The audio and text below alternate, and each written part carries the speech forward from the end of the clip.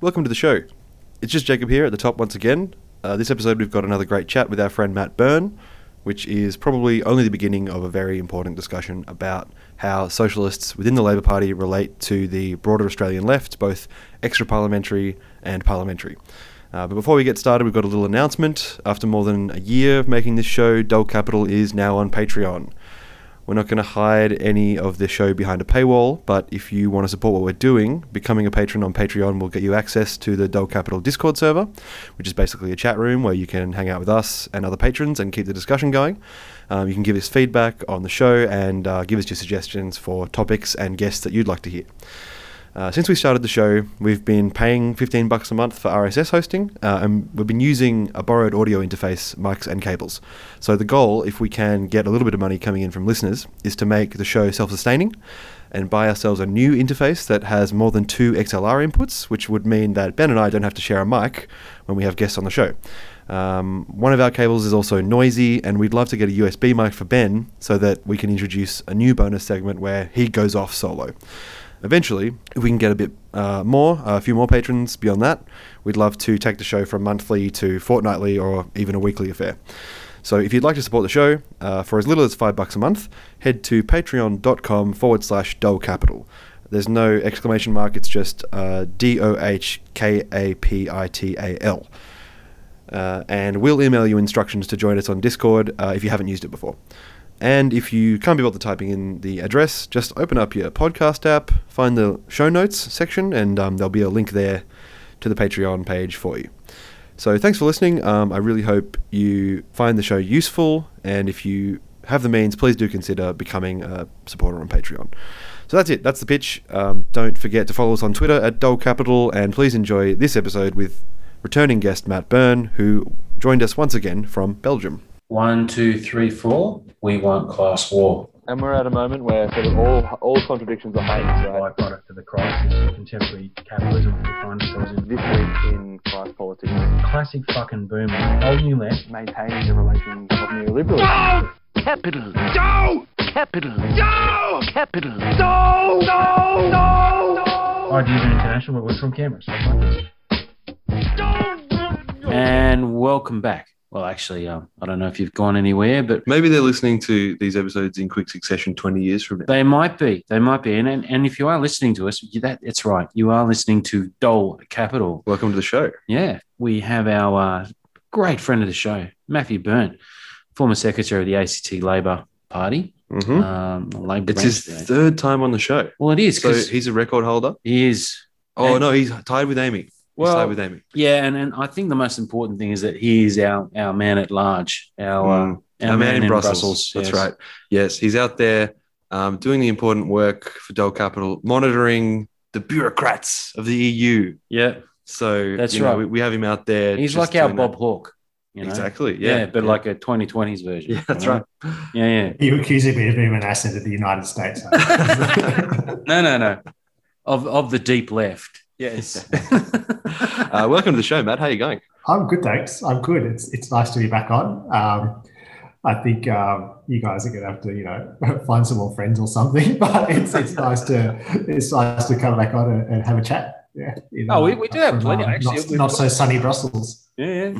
We do actually have quite a few more guests lined up, but Matt is on at an opportune time, really, for us. There's lots of things to talk about, and really, it's getting into the hot bit of the year is starting to kick off. It looks like an election is going to happen. And Jacob, what do you reckon? What are we paint us a picture? Yeah. Okay. So here we are. We're less than a year out from the next federal election in Australia. It's certainly bearing down on us, and the left, broadly construed, seems no closer to building a viable electoral coalition than it was in the wake of the last defeat in 2019. The Australian Labor Party will be led to the hustings by Anthony Albanese, an operator from the New South Wales left who enjoys only marginally more popularity than his predecessor, faction man of the Victorian right, Bill Shorten. While the Victorian Labor factions engage in legal pugilism to try to emerge from the branches period in forced administration with something resembling power, groups like the Victorian Socialists and the Greens in Brisbane and in our hometown of Canberra are successfully eating into the Labor Party's vote. Arrogant and complacent, many in the ALP seem content to go down crying foul complaining that their opponents on the left should refrain from contesting Labor seats, even as they vie to claim Melbourne back from Greens leader Adam Bandt. The true believers remain convinced that an alliance of affiliated trade unionists, enlightened petty bourgeois who haven't yet gone over to the nasty party, and the few remaining rusted-ons is enough to get Labor back into political power and stay there. And of course, absent from any discussion about Labor's electoral fortunes or its place in the broader left, is any consideration of the deeper structural shifts which have brought the party to its current impasse: declining trade union membership, the near total domination of the party apparatus by jobbers, lawyers, and communications professionals, and the steady undermining, arguably since the days of Whitlam, of the role played by the party's rank and file membership in determining policy and delegating political power. So let's begin by talking about where the ALP sits within, or rather against, broad socialist left in Australia, how it needs to relate to the left, if there's ever going to be a left coalition that can keep the parties of capital out of power and stay stable and viable into the long term. So, Matt, we've seen Labor govern successfully with the Greens in the ACT without an explicit agreement of the sort, which the Libs and Nats have. So perhaps that's not what's needed. If that's the case, how do you reckon a future broad socialist movement, which includes the ALP, might look and function? Yeah, well, I mean, there's certainly a lot to unpack there. And I think it might be worth taking a few steps back and looking at kind of some of the historical reasons why we have this position in Australia where the ALP, which is the largest party on the centre left, has its base in the trade union movement, and as you say, has had a coalition of workers, middle class and other communities as its electoral coalition. How is it that there is this seeming disconnect between activist socialists and the party? And I think you can kind of look at this from the position at the end of the Cold War, and I obviously know what Ben thinks about this. And in Australia, I think the period between the end of the Cold War in '89 and the election of the Hawke government in '83, I think were really important years in kind of defining this separation between socialists and the ALP.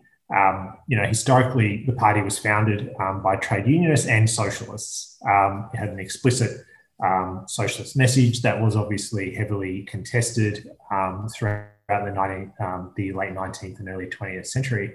But socialists were organised in and around the Labor Party pretty much for that whole period, including after the formation of the Communist Party in 1920. There was still socialist engagement in the Labor Party. It was always critical. It wasn't. I don't think the party too long after its founding was seen as the be all and end all, but it was still seen as a necessary vehicle to engage with in the realm of formal politics.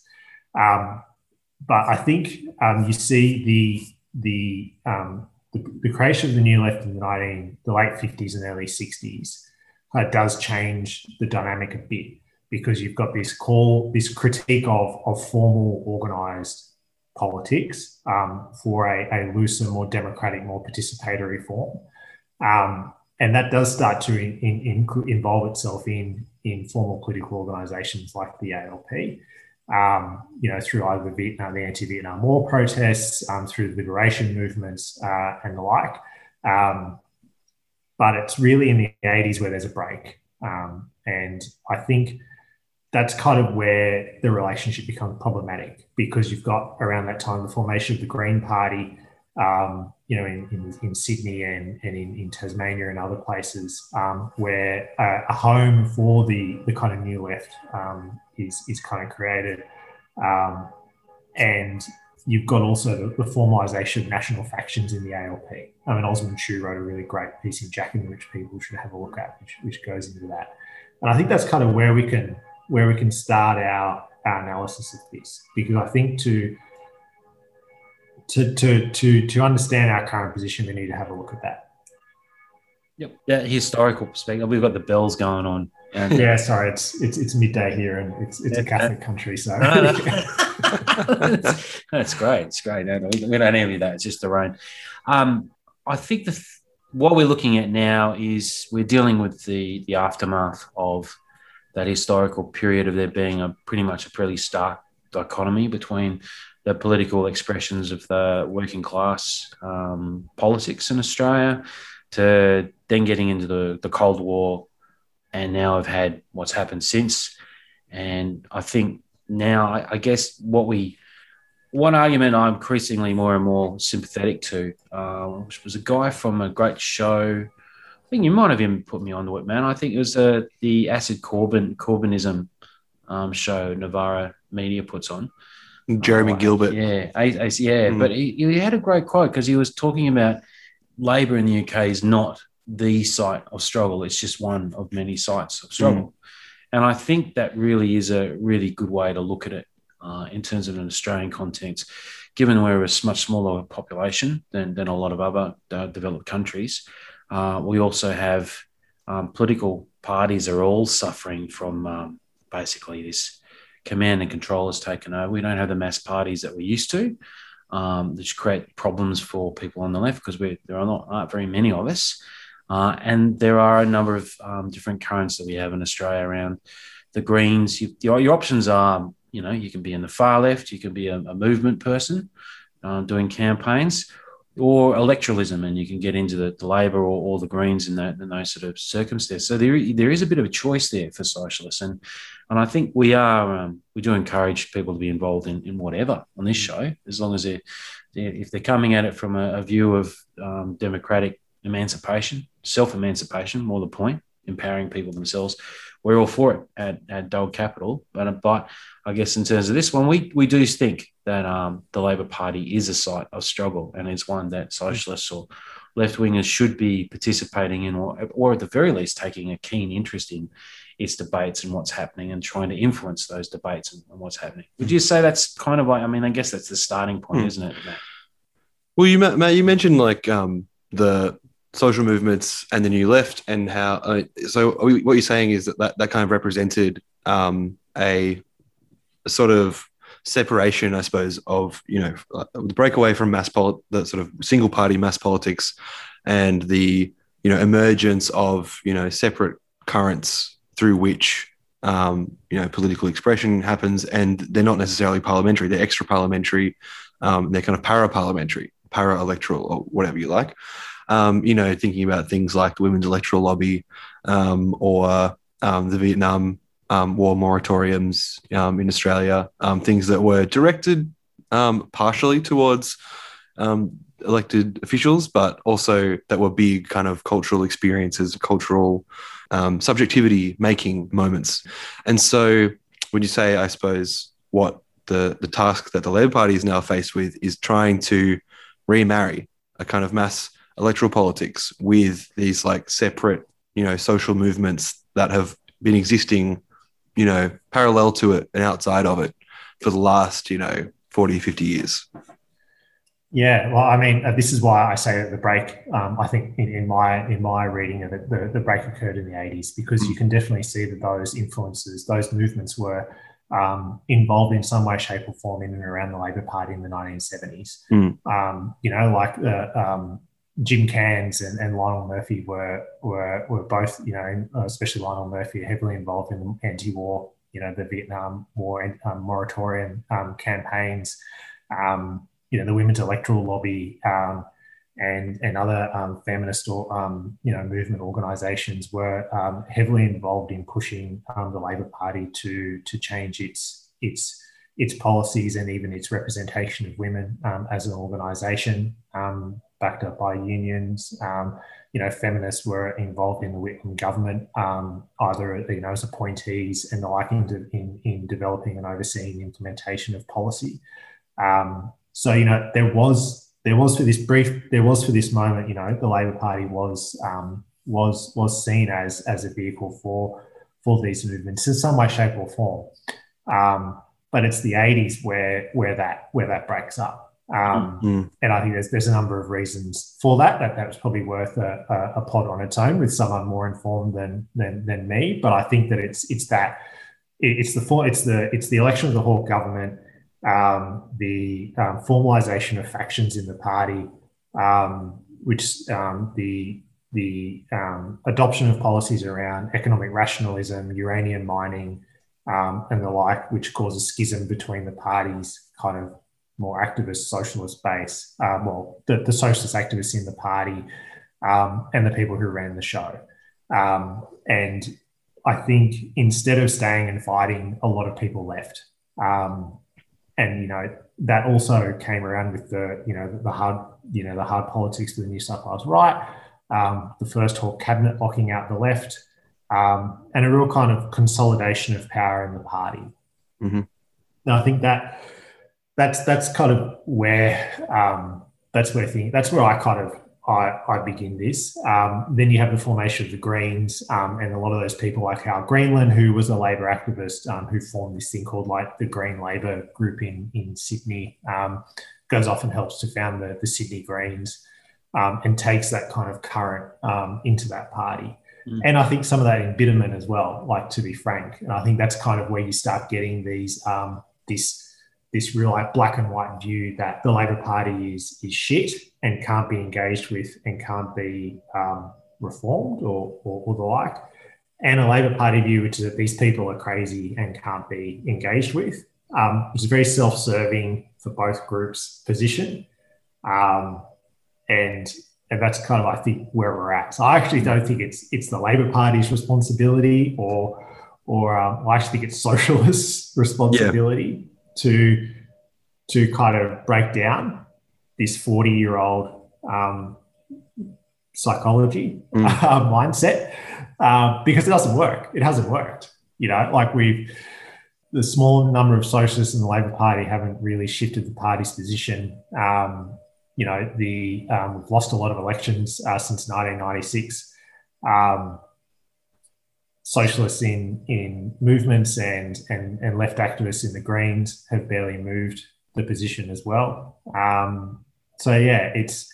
think what I'm calling for basically is for a line to be drawn and for people to actually take stock and have a look at the fact that we've basically failed.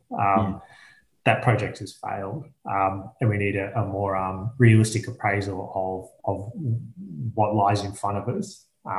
And like, what are the viable vehicles, if there are any, for engaging socialist politics in Australia? That goes to that whole question that there's a concept that's recently I've come across, going off, it's not off topic, but dead on ecology, right?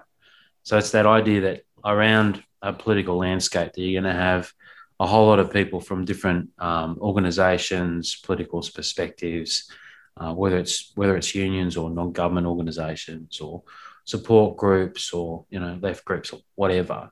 And the idea is that in a community, what you do is you try to cultivate an ecology based on an idea of encouragement and I guess linking activities and the like to then further develop that ecology, rather than, and I guess I came across this recently. I guess that's a far more, from what you're saying, Matt, like some of the old ways of doing stuff is no longer viable for socialists in Labor, let alone, I think there's that frustration I feel and others of the way things have gone in the 90s of it's wrap yourself in your particular ideological sort of garb and organisational purity and that's it. You go into battle every day. But really, what are you going over? You're not really changing much at all, are you? Like you're spending more time fighting the interscene sort of, wars with different groups. These are the views of Rodrigo Nunes in his book. Horizontal, right? I listened to an interview with him on Navarra Media the other day, and while it was hard going listening to it, to be honest, but I thought there was a really very, very clearly and very, very well put argument about creating an ecology is the way forward. So, I mean, I know we had a question here, didn't we, about like should left civil society or Yeah, or it's like what that should leftists in the ALP who want to build a united anti-capitalist sort of, front and vision a future where the ALP functions as the right wing of the left, or should we hope for more? Like how should we sort of interact with Labor? And also, I mean, the way that I sort of see how the party functions now is it's quite closed, and it's a sort of, it's a windowless monad. It stands on its own.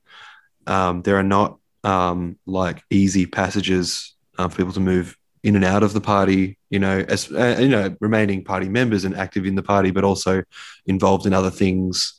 And having some healthy overlap with, say, their roles in social movements, or other activism that they're doing. I mean, that's not conducive to the party having a role in a socialist ecology. Think party needs to people in the party need to sort of reconceive what it is and what it does. So yeah, how would it do that, Matt? Like, what kinds of things should the party be? How should it be changing itself, and what should it be involving itself in? Well, I think for starters, I don't necessarily agree that the party in and of itself is a closed shop for activism, either movement activism coming into the party or members in the party being active in other things outside of it. I actually don't necessarily agree with that from a structural point of view. Like, obviously, formal participation is varied from state to state. It's easier to get a vote in some things than others. In some states, it's easier to influence policy in some states than others.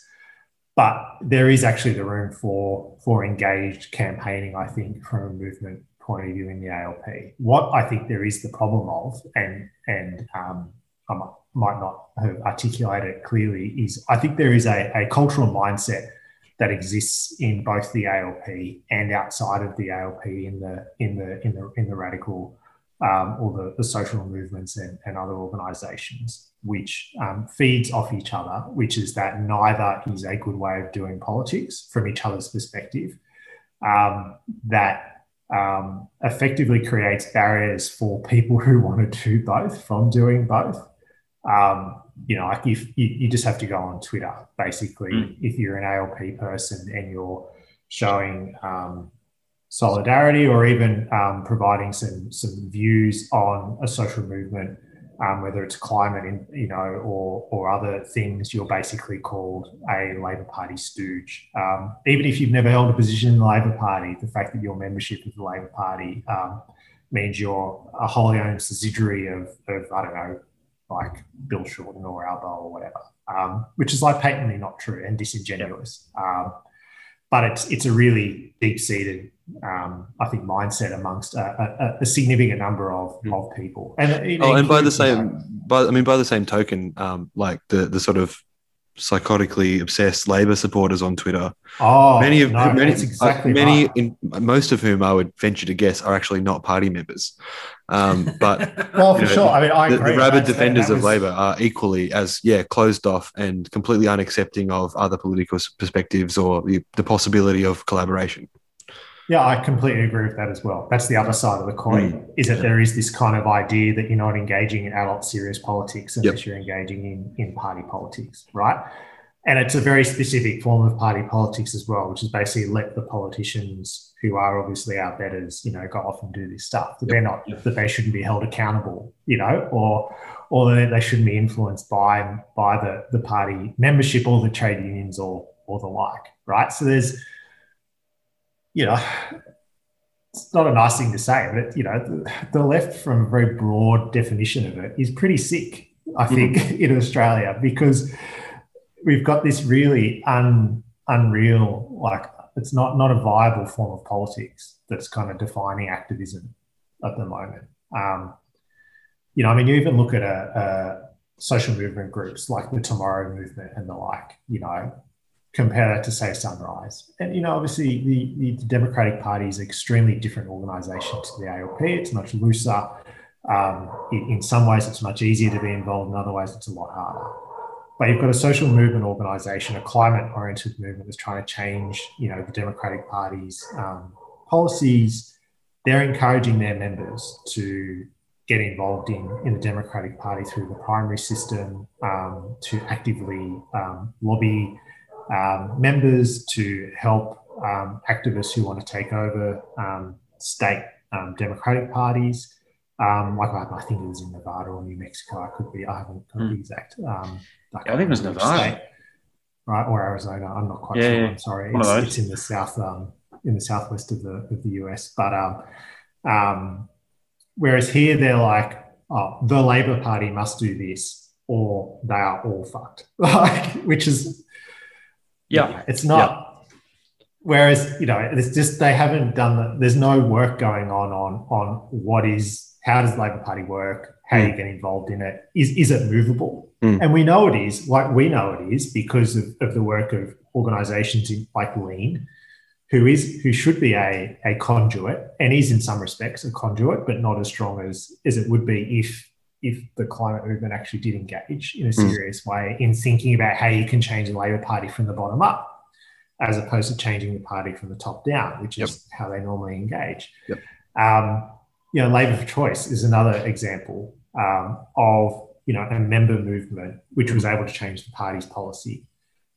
So it is possible, but that kind of block of we have to engage with Labor because they're probably our only viable political vehicle to do this, but we don't take them seriously. They're not really part of us. So, obviously I'm paraphrasing and generalizing here, and I'm sure it's not the view of every activist involved in all of these organizations. So when you get your hate mail, feel free to forward it on. But, I think that it's certainly there. But also, we know from activists' involvement in the party that certainly the PLP, the Parliamentary Labor Party, and some, but not all, union officials definitely take a position, which is, these people are crazy. They're a bit mad while we want to engage with them.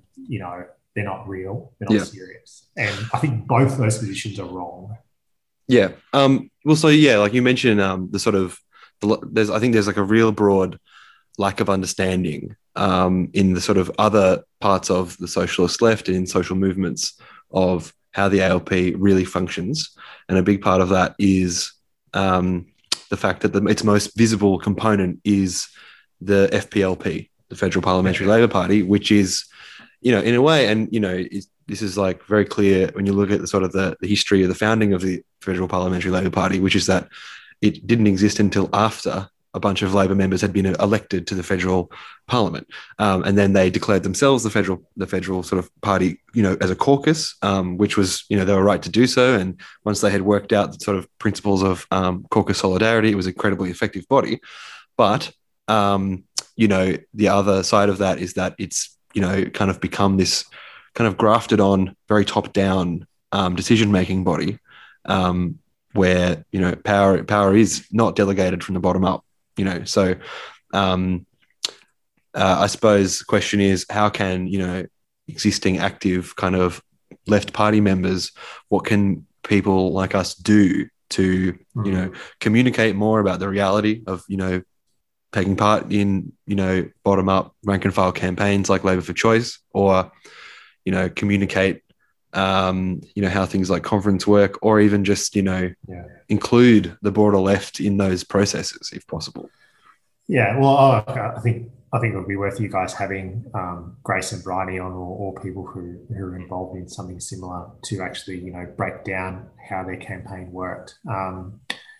Because, it's an example of young women in their early 20s in the smallest state, branch, or, bigger than Tasmania, but, electorally speaking, the smallest state in the country, organising a movement in the party and actually getting the party platform changed on what was then still an extremely controversial policy position for the Labor right, which is abortion law, women's reproductive health policy. So it is possible. I know I'm kind of pushing back on you over here, Jacob, a bit today, but I think it is. Like, yes, the Federal Parliamentary Labor Party is powerful, but it is also responsive.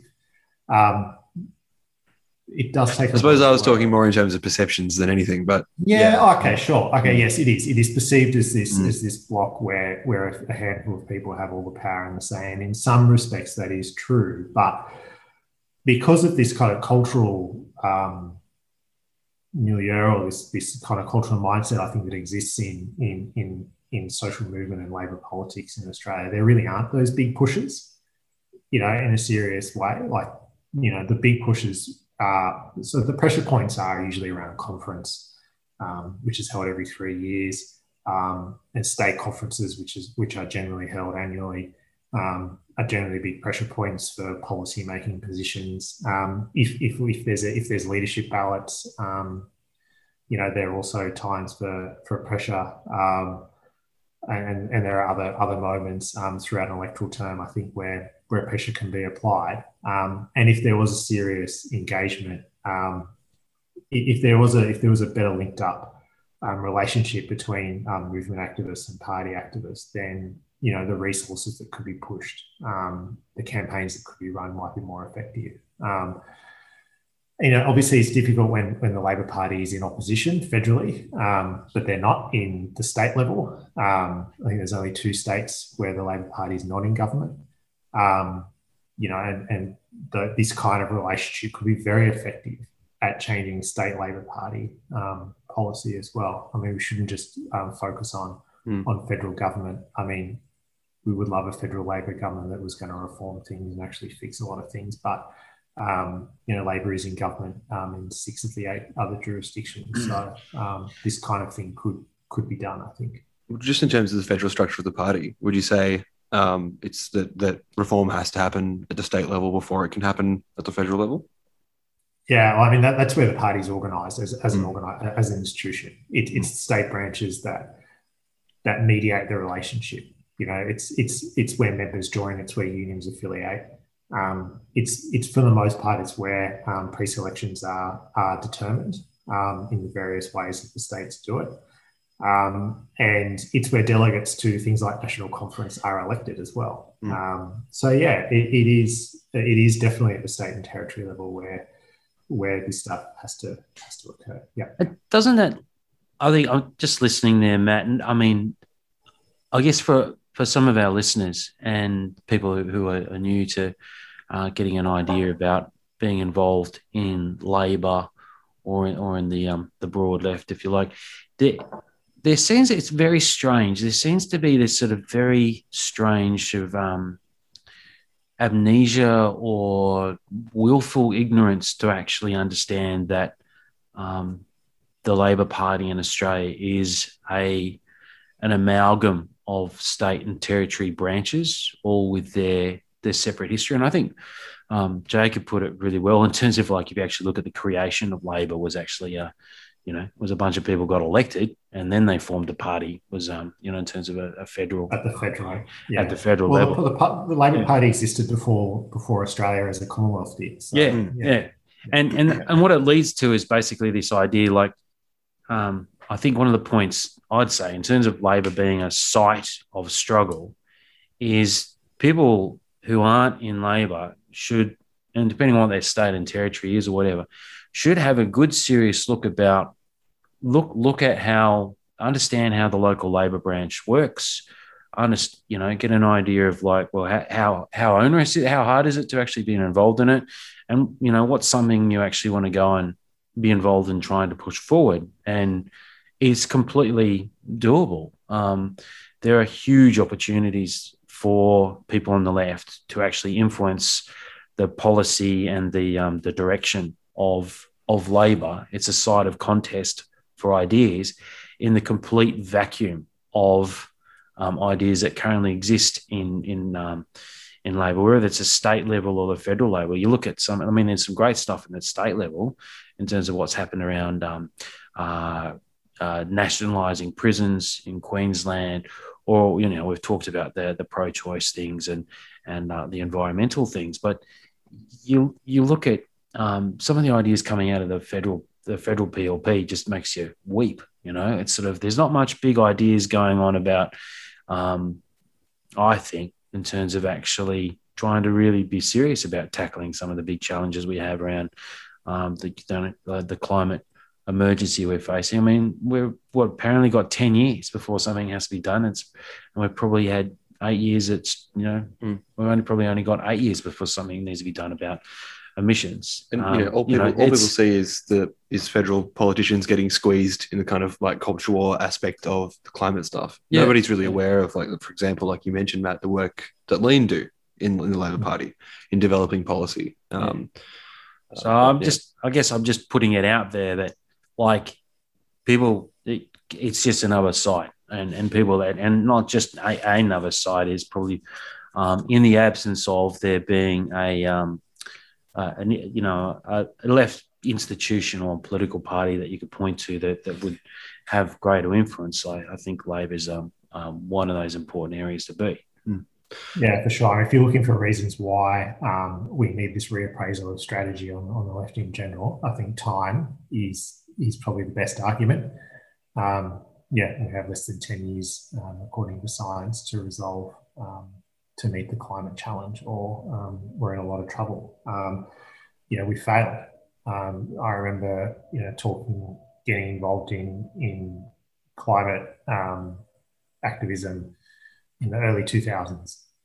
We've had this stuff's been going on for more than 20 years, and we haven't seen any significant change. There's been some good stuff happen at some state levels, countered by some very not good stuff in other areas. And we just got to stop. We just got to stop kidding ourselves and pretending we can just keep posturing around our political alignments or how we engage in politics, because it doesn't align with our stylistic feelings or our aesthetic feelings of how politics should be done. Like we're not getting outcomes.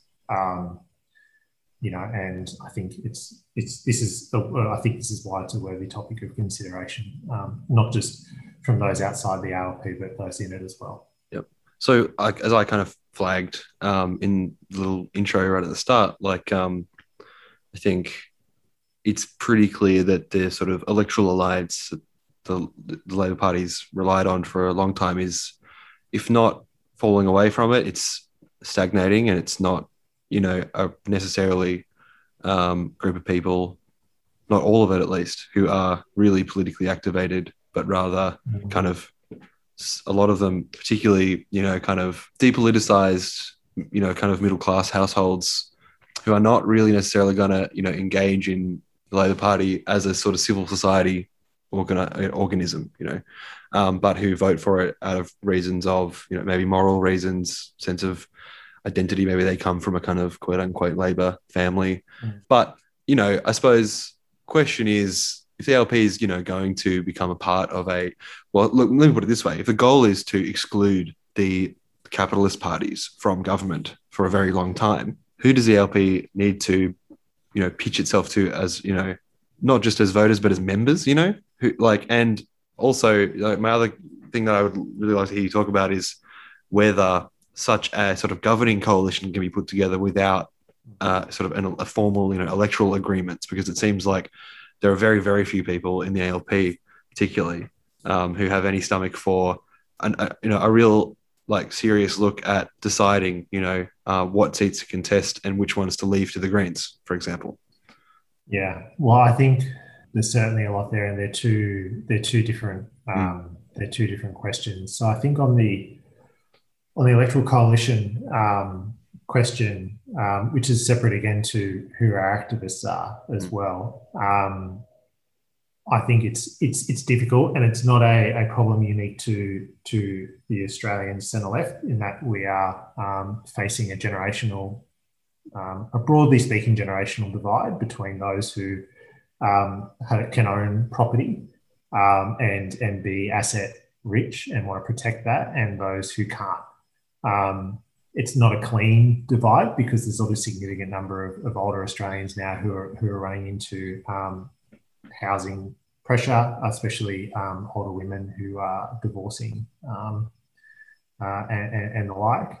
But there is a clear, it might not necessarily be age, but it is predominantly an age delineation between those who can afford to own property and those who can't.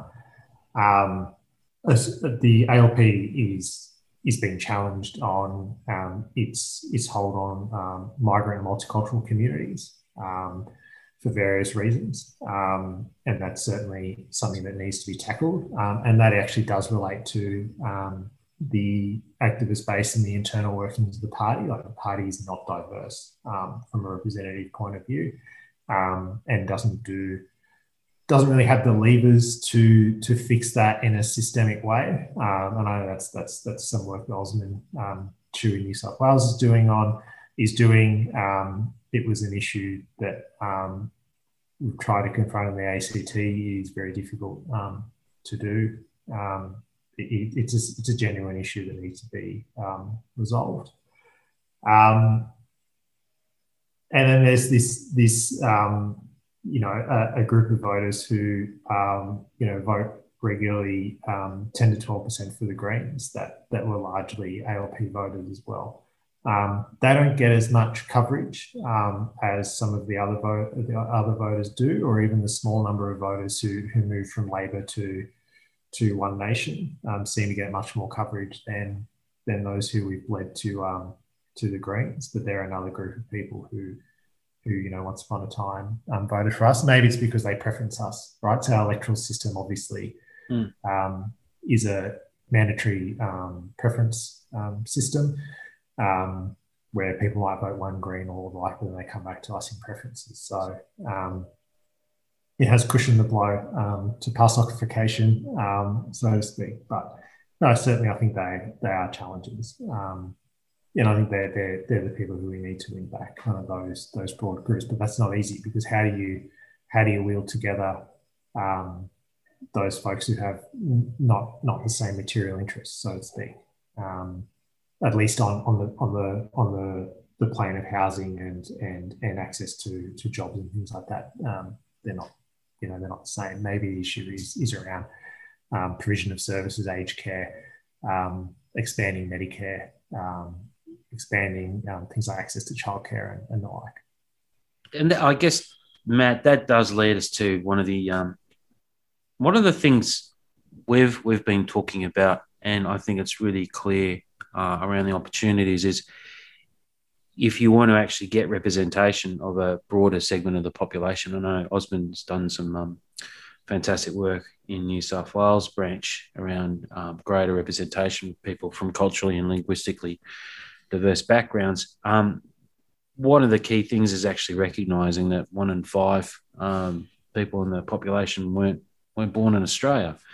The demographics in this country are changing, and we don't need to hand wring about it. It's literally like, you need to create a place, a political space that is open, that is transparent, that is actually wants you to join it, wants to listen and get your ideas, and wants to actually empower you to be part of it.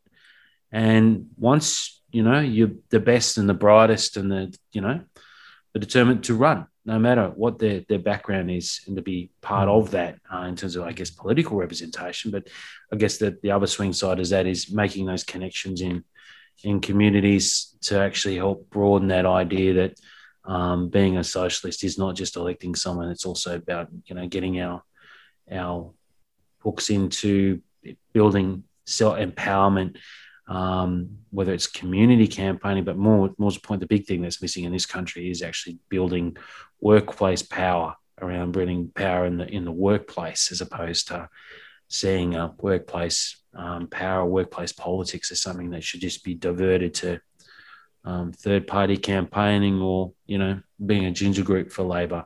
That doesn't actually help Labor. It doesn't help a mass party to be created if we keep the doors shut and we keep it tightly controlled. Yeah, I think that goes to Jacob's view about whether the party should be, more similar to a civil society organisation, or a community organisation, as much as it is an electoral vehicle. And I think it wouldn't surprise anyone who knows me that I agree with that broadly. I think that the Labor Party would gain more electorally if we opened ourselves up and became more and enabled us to relate to people better, our supporters for starters.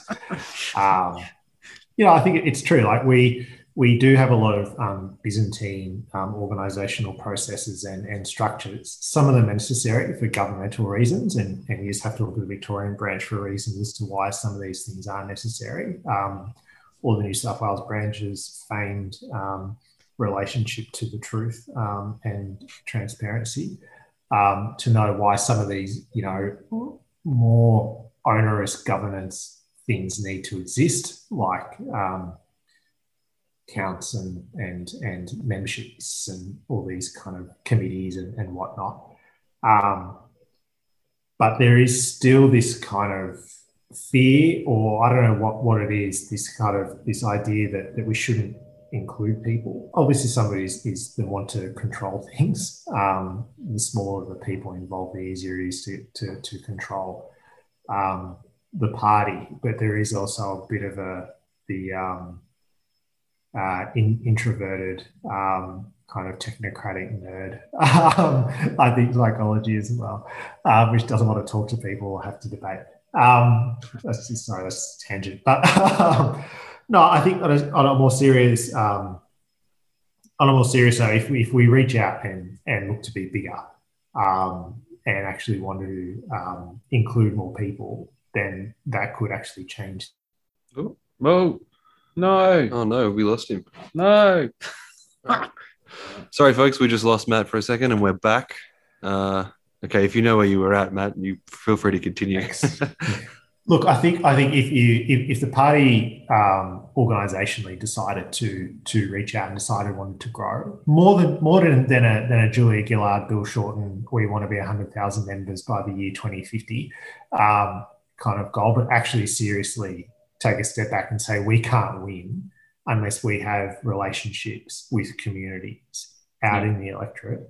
And that involves more than just advertising to them once every few years or sending a duty senator out to places we don't normally win.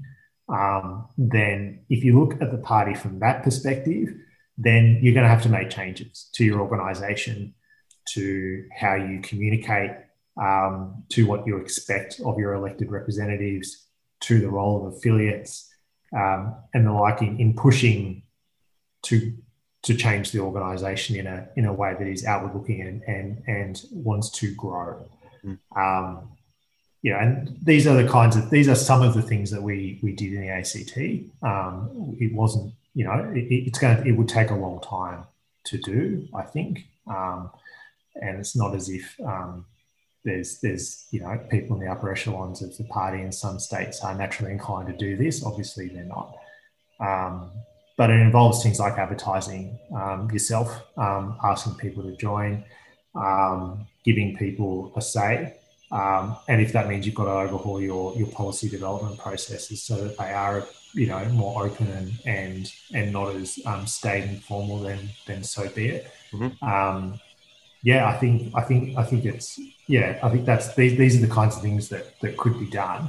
And they have real effects, like, growing the ACT branch membership and asking members to contribute a little more through their membership fees significantly helped the ACT branch from a financial perspective. It meant that we were no longer reliant on donations from property developers and private business interests, which then created the political conditions to, for the party to move on banning property developer donations and making donation law reform, more stringent.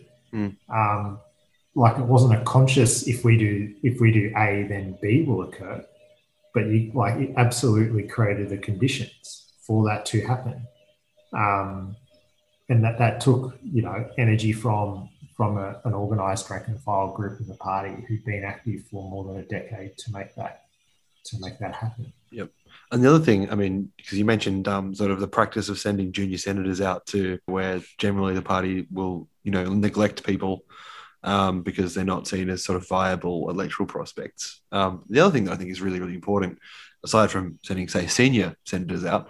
I said Judy, not junior. Sorry, Judy senators. Oh, right. I see. Sorry. Yeah. Yeah. But in any case, I think another really important thing is to actually have members, out there and participating just in their sort of capacity as rank and file Labor Party members. Yeah, Bateman's Bay Labor, but actually having a meeting. Yeah, that'd be great. Not just a Facebook page that doesn't answer your but also, questions. Getting involved out there, like visibly as party members in like local struggles out on picket lines or, supporting social movements or whatever, which I think one thing to consider is that will necessarily involve the relinquishing of some of the control over sort of the party brand and who gets to represent the party, in civil society, the relinquishing of some of that control by sort of central party office branches, which is important. Yeah, I think, and to be honest, I think a lot of that so-called control is actually a self-disciplined mindset that exists in much of the membership as it currently stands, because it's been browbeaten into submission over the last 30 or so years. But realistically, members can go out and represent the party. They can't. There's obviously they can't say, "Oh, the Labor Party will socialise all industry." That's Albo's policy. That's obviously not believable or real or smart. But they could certainly say, as a Labor Party member, I'm going to campaign for this in the party, or I think as a Labor Party member we should do this.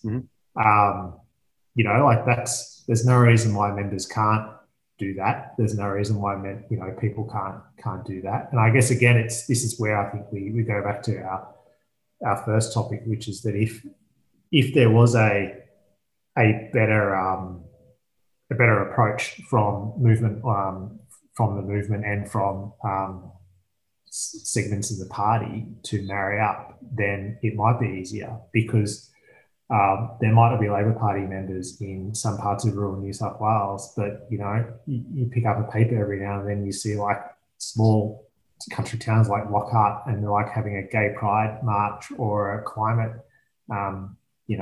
protest or whatever. Yep. The convenient idea written by some members of the Labor right that anyone kind of living west of Surrey Hills or Marrickville is automatically conservative or small L labourist is like junk. It's a junk idea, and it just is their ideological predisposition. It doesn't. I don't think it reflects reality. Yep. That also brings us to the interesting question of unions, really, and affiliated unions. I mean, we already talked about how the first colonial, Labor electoral leagues, as you said, were founded, in the before the federation itself, and that founding happened in the wake of really cataclysmic defeat to the movement in the 1890s. Those trade unionists brought the colony's ports, railroads, and manufacturing centres to a dead stop, only to be sort of mercilessly undermined by colonial governments through strike breaking and violence. They're being sort of clients to big pastoralists and capitalists in the colonies. The Labor movement resolved to be represented in government or even to control it. And so, we have to say from the outset that, the Labor Party just wouldn't exist if it weren't for the Australian trade union movement. On the other hand, the sort of age-old criticisms from the left of Labourist politics, that politics of the unions, they ring true. Unions tend not to be revolutionary organisations because they find their sort of raison d'etre in the wage bargaining equation. Their bureaucracies, which are completely necessary for them to fulfil their function in industrial bargaining, tends to become kind of ossified and self-perpetuating. But on the other hand, again, I guess I've got three hands now, but in industrial society, they have always been at the forefront of working class struggle and the formation of working class identity and solidarity, which are essential for the socialist project. Each trade union has a different character, different membership, different leadership, and thus they all have different approaches to how they use the Labor Party as an instrument to deliver outcomes for their members. But I think that's an important point, is that to generalize the approach that trade union leadership take towards the party is an instrumental one. Still thinking about as well this idea of the Labor Party growing and transforming to become itself a sort of object in civil society as an institution, and having a broader role in social movements, including the trade union movement. How should we sort of think about this relationship between the party and the unions? The other thing to consider is that, we can generalize and say that with some exceptions, union membership, that is, has declined over the past 40 to 50 years. And, that's brought a new set of pressures and incentives to come to bear on the trade union leaders. There's a general perception that many have focused on consolidating political power at the expense of time spent, either in industrial struggle or, building membership. So how are we to sort of pick this apart and think about the role of socialist activists who, generally are members of their relevant trade unions, and how to think about how they should be participating in the Labor Party, as they relate to their own union and other unions, and how they participate in their union as it relates to the Labor Party. Yeah, I think it's an interesting conundrum, because obviously we can't succeed as a movement without a well-organised militant, trade union movement. It's just, I don't think it's possible at all to progress any of the big changes we want to see in society without it. They were instrumental in the founding of the Labor Party and provided a lot of the infrastructure for the party while it was a kind of a nascent or a growing organisation. And it has the character of the relationship has changed a lot, since the party was founded in the 1890s, because of the changing nature of the economy, who workers are, how they work, therefore how unions organise, and technology, and the like. So I think that we have to recognise that those changes, and I think also we need to reflect again on how power operates in the Labor Party, and that the block vote at conference is still a very powerful way in which power is exercised by affiliated unions. Now, in some aspects of the party, I think that's a reasonable thing. Like in terms of issues of policy and governance and the like, the way conference is currently organised, around 50% of the delegates are from unions and 50% of branches, whatever, I think is fine. But in terms of building workers' power, educating union members, politicising them, and the like, then I think that model is limited, because it narrows down the union as an institution's relationship to the party as an institution. And I completely understand if you're an organisation of 150, 200,000 members, you need a delegated way of organising yourself internally, right? I completely get that.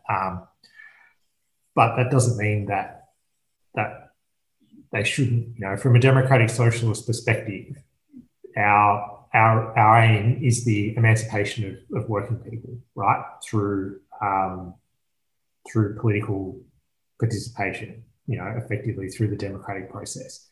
And so if you're looking to empower people in the workplace, you should be looking to empower them in the political process as well. So for me, I think we need to find ways of getting union members involved in the processes of the ALP. And that could involve overhauling the policy development process to include union members to actually turn up and talk to party members and talk to each other and the like, and come up, through a deliberative process, and then take things to conference and the like. It could involve giving them the say in other things as well. It doesn't mean you've got to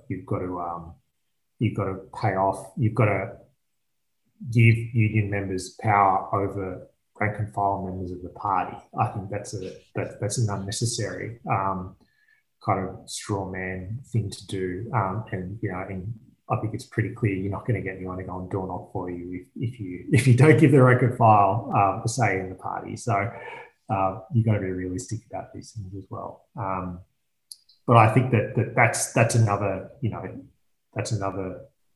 way that we can grow our presence in the community, is that oftentimes unions are going to have a presence. And even unions that aren't affiliated to the party are going to have a presence in communities, or like in a bigger way than the ALP as an institution does. So if they can feel more of a relationship with their natural party, you could very well see an improvement there. Maybe like the stuff around ecology and that might be worth talking about a bit more. I don't know. Yeah. Now, we're talking about ecology before. I mean, it's basically what we're trying to sort of unpack a bit is like what's a strategy that socialists could do in 2021 in terms of actually intervening in labour as a side of struggle, and how would we actually go? I mean, there's the interactions that we'd have with the unions per se in that space. Like, my shorthand for that is like, well, really, I think you're hitting on it. As a member of an organisation, you've got your own political right and power to exercise a vote in terms of who you elect to conference or that sort of thing, or how you're going to campaign for an issue and trying to convince others. And I guess my take would be, if you're involved in trying to push a particular set of ideas or a particular set of a particular policy or the like, you'd want to build enough support with other people who agree with you, so that you could actually say, okay, we're going to send someone to go and talk to the local union official and put that idea to them and see if they agree or disagree. I think it almost like it's partly, I guess, about having a political interaction and a discussion, but it's also kind of transactional, because I said that increasingly is the way in which the union bureaucracy in the current universe we operate in Australia and in the ACT are basically, you're dealing with people who are very transactional rather than ideological about a transformative agenda. I don't know. That's my take, Matt, on the sort of the challenges, and we just have to be rather pragmatic about how we do it. We just get on with what we care about, what we want to do, and empower others and ourselves, and not be, find ourselves going down little rabbit warrens and being worried about what some employer is doing. I think transactional politics could open up opportunities for some engagement based on issues potentially, and for forming alliances where it's useful, and for not having to sustain them when they're not. I think it's important for podcasts like yourself and other outlets from the ALP, whether it's Challenge or where people have relationships, to educate activists about how change is possible through a bottom-up approach to the ALP, as opposed to just focusing on lobbying politicians. I think that our comrades in movements and other organisations should take a leaf out of the movements in the US and the UK, who have, been able to affect change in reasonably substantial ways through the US Democratic Party and the Labor Party to some extent, and look at how they've achieved that, because I think those opportunities exist. I think it's going to take a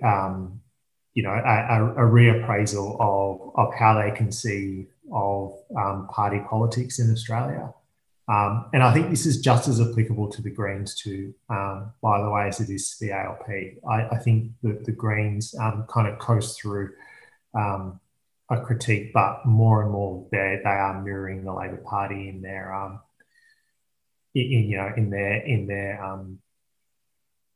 opaqueness and inability for people to influence them as well.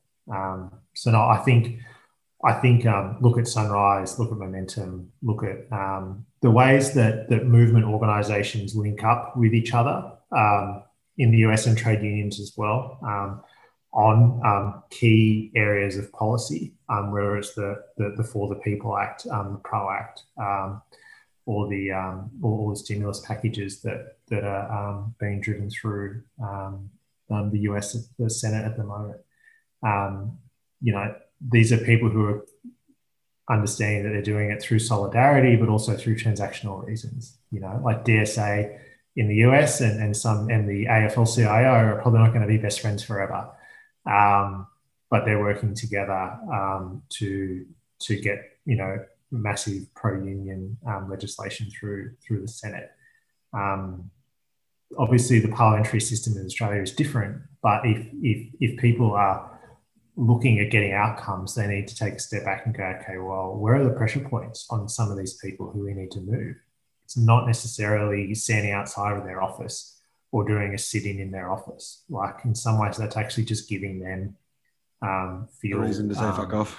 A reason to say fuck off. That's right. Yeah. That's right. Whereas if you recruit people to join the party over time, you develop relationships with local union officials and activists, and you start working the community and the party, then you're going to see it. You can move the ground from underneath some of these people. Yep, spot on.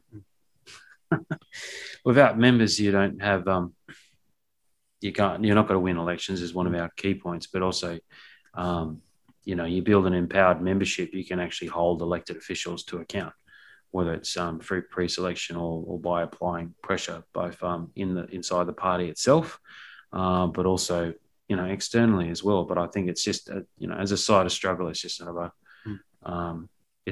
strategic tool that you can use to try to shape where you want. That's right. That's right. I mean, this is going back to the Jeremy Gilbert point, which is that the Labor Party is a side of struggle because it's the main place for engagement in formal parliamentary politics. And he goes further and basically says that the line that runs the line between those who want to change and progress and make the world better and those who are either reactionary to that or who are basically defenders of the status quo and a system that's entrenching inequality and system climate crisis runs through the Labor Party in the UK. And I would argue it runs through the Labor Party in Australia as well. You only have to have a look at the debates around natural gas, coal mining, housing policy and welfare reform to know that those debates are happening in the ALP. And at the moment, we're not winning. So it's like you can't just turn your back on Labor and go, well, okay, well, that's stuffed. I'm going to go off to the Greens. I'm just going to focus on that, because if Labor gets into government, they're not going to enact those policies, are they? It's just to reiterate, it's not the only place people should be engaged in, but it is, I think, a necessary place to be engaged in. The Labor Party, in its current state, is not the easiest organisation to work inside if you're an activist. We all know that. And it wouldn't be, happy days, rainbows and the like, easy going. It's hard because there are people in power who will try and stop you, but it is possible. And it might be more possible than you think if you actually had the power of a movement behind you in trying to push these things as well. So, we've talked a lot tonight about conceiving a place for the Labor Party in the kind of broad socialist left. But there's another, more binary conception of Australian political history. I'm not sure if it's like Stuart McIntyre, maybe Frank Bongiorno, some prominent Labor historian who is fond of saying this, that Australian political history is really defined by the contest between the Labor Party and then any given configuration of anti-Labor parties, right? So given that, I think we can take that, at least for the time being and for the, foreseeable future, to remain the case. How, is it too much to ask for the egos and personalities that exist and thrive in the outside of Labor in the left to reconcile themselves to that, to being part of that Manichaean kind of struggle.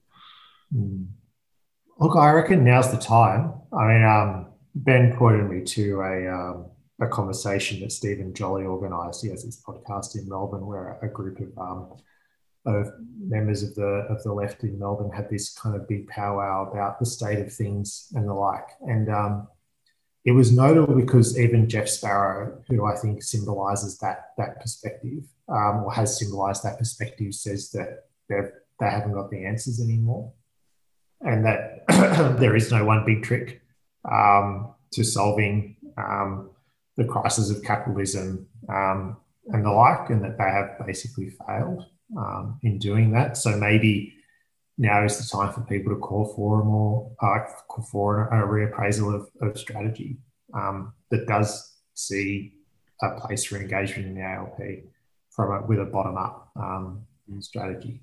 And again, I'll keep saying this throughout our chat because it's very easy for these conversations to be pushed into a corner by activists by people on both sides in the ALP and outside who it's convenient to not have this conversation.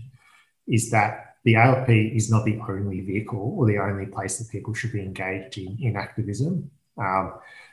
And by engaging the ALP, we're not just saying like people who want to dedicate 20 years of hard slog. It could just be joining, maintaining your membership and being there to vote when the time counts, so doing what you need to do to be eligible. That could be enough, right?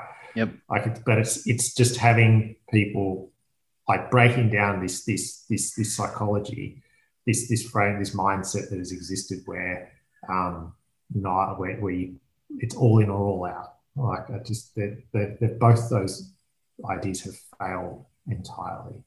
So I do think that now I think now is the time to have this conversation. I think even those older, more committed anti-Labor activists on the left. I think even they're starting to confront the fact that it hasn't worked. I hope so anyway. And that might lead to some kind of a reappraisal. I don't know. Ben, what do you think? You have, been around in those circles at some, for a good deal of your life and your political. I was thinking about that chat. Look, people, for our listeners, go and check out Melbourne Calling, and there was an episode about, I can't remember the title. We'll find it in the notes. But it was basically talking about the left in Australia at the moment and COVID. And it was kind of a bit of a strange chat. I mean, you can watch it on YouTube. It's kind of entertaining in a weird kind of way. But you got Stephen Jolly, Jeff Sparrow, Guy Rundle, Alison Pennington. Yeah. And the comedian. Ballard. Tom Ballard. Tom Ballard. That's right. Yeah. So I had a few of the darlings of the Melbourne left and broader. All have got. Look, I mean, there's no question. They've all got interesting things to say and contributions they've made, whether recent or historical. All power to them.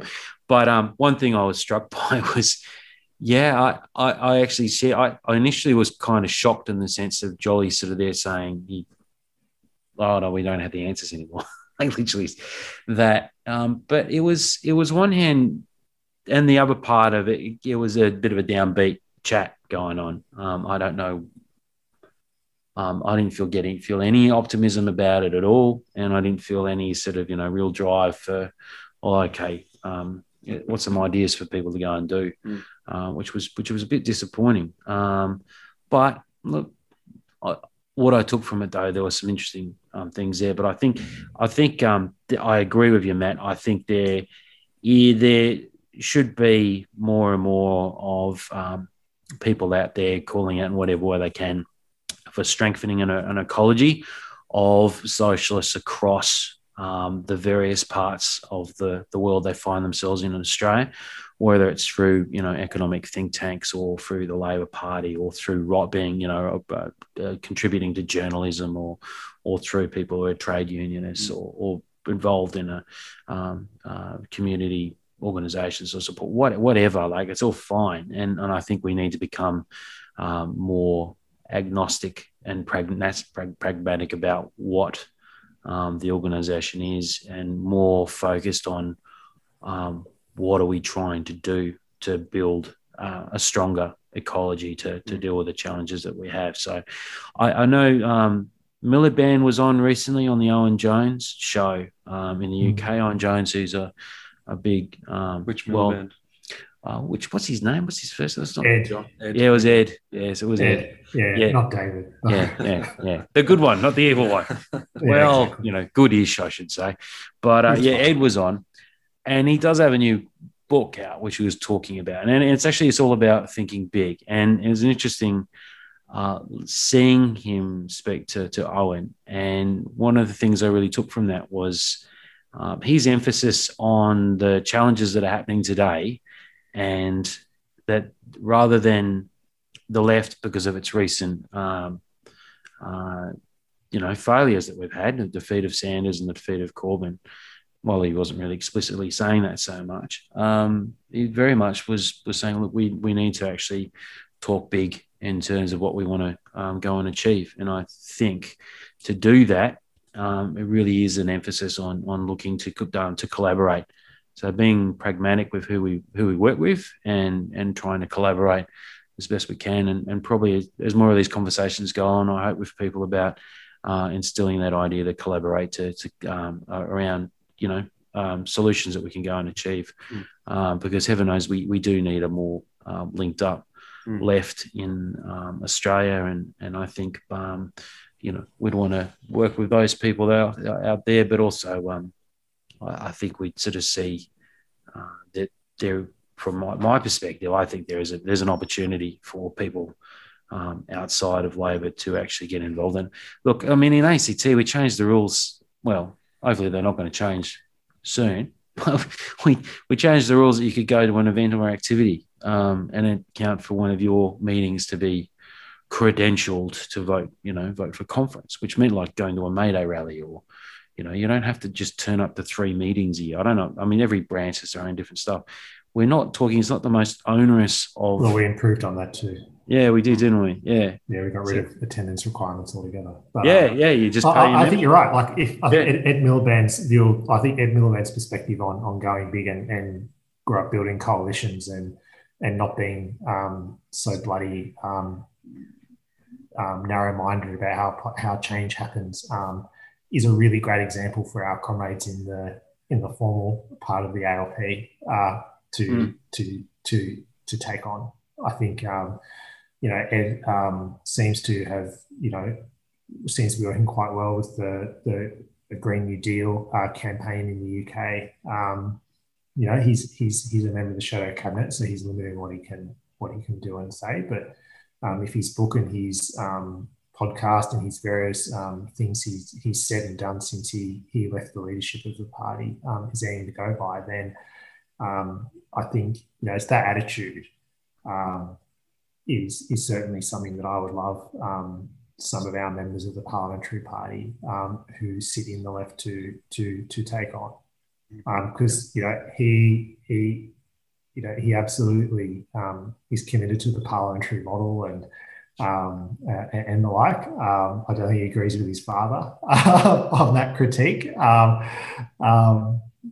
but he certainly sees how a bigger party and a more connected up relationship between social movements can be effective at making change happen.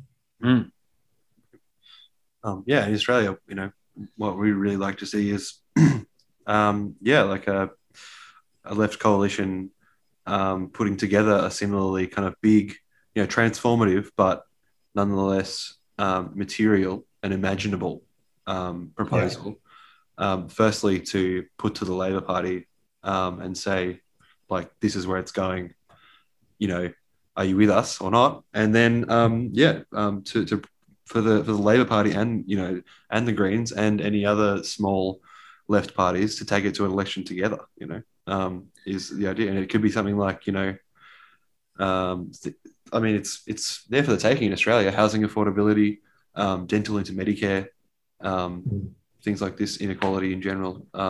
Wage stagnation. Yep, wages. Yeah, for sure, definitely. Yeah. But I think we also have to know that like one of the impediments to that is the electoral system, right? Like, you know, in your opening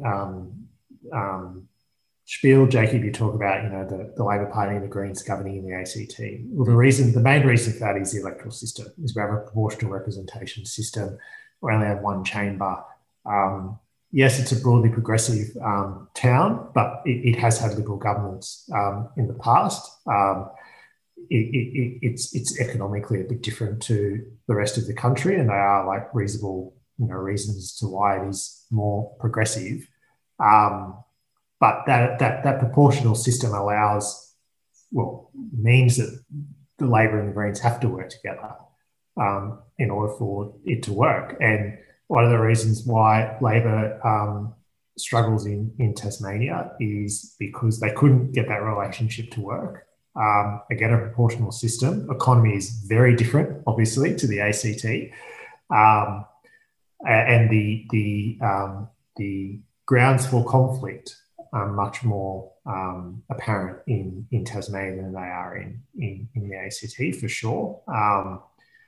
But the inability for both the Greens and Labor Party to find a way through that and find a way to work has basically pissed off a whole bunch of people who, you know, don't really see, you know, both the Labor Party and the Greens votes have gone backwards in Tasmania. You know, so there are, if you can't make it work, it's problematic. But at the moment, I can't see how you get Labor and the Greens to work more effectively without either a change to the electoral system in other states and federally, or you know, frankly, a growth in the left and more sophistication on our part to find ways of mediating these issues and concerns. Because, like, you know, I don't think no one's going to be able to stop the Greens and Labor as formal parties from contesting seats and trying to knock each other off. Like, that's just a part of the system. And it's shitful to see both Labor and Greens attacking each other for trying to like win seats. Like, that's the electoral system. You know, and I'm not one of these kind of very smart people in Victoria who just think we should just give up on the inner city and just focus on the outer metro. Like, I think that's insane. But I also think that like we can't just like, you know, get into rings and knots when the Greens like contest seats as well. Like, that's, you know, it's just the way the system operates. You know, we have to be, you know, we have to find a way through that, and I don't think that's through the formal electoral side of the party. Sorry, I think that's through the membership, the movement can help redefine that relationship with you. But at the moment, we're too small and too fragmented and too unwilling to engage with each other as socialists, that is, in order to try and find a way through that. Yeah, so I mean, part of what has to happen is probably a better kind of social integration of the socialist lefts, you know, in both parties. It, you know, it might not be ever, you know, necessarily working together formally on things, but I think both moving away from the sort of arguments in both parties that it's impossible to work together and resisting that and just trying to become the strongest voices in the party for like how the parties can proceed in a world where neither of them is going away. Yeah, I agree, but I think that's actually where it's going to be the hardest. Yeah, because I mean, you do listen to things that come out of the left, Greens in Queensland, who, you know, who have been involved in some pretty tight and highly controversial election campaigns in Brisbane, where they've knocked off people like Jackie Lambie, and they're gunning for left members like Terry Butler. And, you know, they are... Jackie Trad, you mean? Jackie Trad, sorry, Jackie Trad. Sorry. Same lady. No. Oh, No. not quite. No, I can't rate Jackie Trade. But and they are, they commit those sins of Labor's fucked, and they're all sellouts, and all Labor left members eat coal for breakfast and all this kind of bullshit. And because they're on the up and they think they're going to win seats by doing that, but they also try to claim to be the owners of the parliamentary home for socialism in Australia. Whereas, I don't see how you can create that hostile situation and then expect Labor to govern with them. I don't, if that's where they're aiming for, because they're obviously not going to win a majority in the Queensland Parliament in the next 100 years. So, what's their theory of change? Because if it's just browbeating Labor into doing something when they're just talking to them as if they're a bunch of idiots all the time, then that's not conducive. But I'm not saying that that's that's kind of our issue to resolve. I think that's there's mutual hostility, and there has to be détente that comes independently from both sides, right? It's driven from both sides inwards. So, and that does actually. One of the ways would be through members at the grassroots, probably calling out behaviours. Well, it's not just behaviour; it's pretty toxic. People in the grassroots. Look, there's one thing about competing, and then there's another thing about just being toxic. It's if you're going to find yourself in a political institution where you're going to need to work with another organisation that shares similar political positions, you don't need. You don't having it I absolutely agree with you, man. You don't have to like each other. No, you don't. You really don't. But you don't need to. It's divisive, and it ends up being played out on the ground. And we do see, I absolutely agree with you. I mean, we're actually probably in many ways, there's toxic stuff that goes down at election times between activists and stupid things that are amplified 100 times more than they actually are in real life on social media. But we just get over. People in the grassroots level are best placed to facilitate or to engage in conciliation and cooperation. We shouldn't be surprised at all that Terry Butler or Greens candidates are incredibly hostile to their counterparts in the other party. Yeah. Of course, exactly. I mean, their careers, their livelihoods depend on victory in a zero-sum game. Yeah. It's not the same. The case is not really the same for your average member of the South Brisbane Greens or the Labor Party in Queensland or in the ACT for that matter. And we've all got friends who are in the Greens, I think maybe part of the issue is rank and file members taking their. It makes it hard, and part of the issue is rank and file members taking their cues from the people that they look up to in the party, who are generally candidates and leaders. But that's not an insurmountable barrier, I don't think. And I definitely think that the sort of beginning of change has to come from the bottom in both parties. Yeah. I think I agree with that. Yeah. All right, that's it from us. Thanks so much to Matt Byrne for joining us. It's been a real pleasure having you back for the third time. Thank you. Yeah, and that's it from us at Dole Capital. There's a couple of things you should check out that we read this week. There's an article out in the Australian Journal of Politics and History that's all about Bob Hawke's time, liaising with various diplomats and informants back to the US kind of deep state. That's fascinating. So if you're interested in kind of the Hawke years and the history of the ACTU particularly, I'd definitely go check that out. Well, look, we'll have the link for Melbourne Calling, that episode with... we've already linked that in the last episode. We did, didn't we? Yeah, obviously. So that's cool. What else have we read? Owen Jones, Ed Miliband. Owen Jones and Ed Miliband. Check that out. What was the name of the guy that you're reading at the moment, Matt? Rodrigo Nunes. His book, Neither Vertical Nor Horizontal. All right. I think that's about it. That's it from us. Yeah, that's it for Dole Capital. Thanks, Matt. Cheers. See ya. Catch you next time.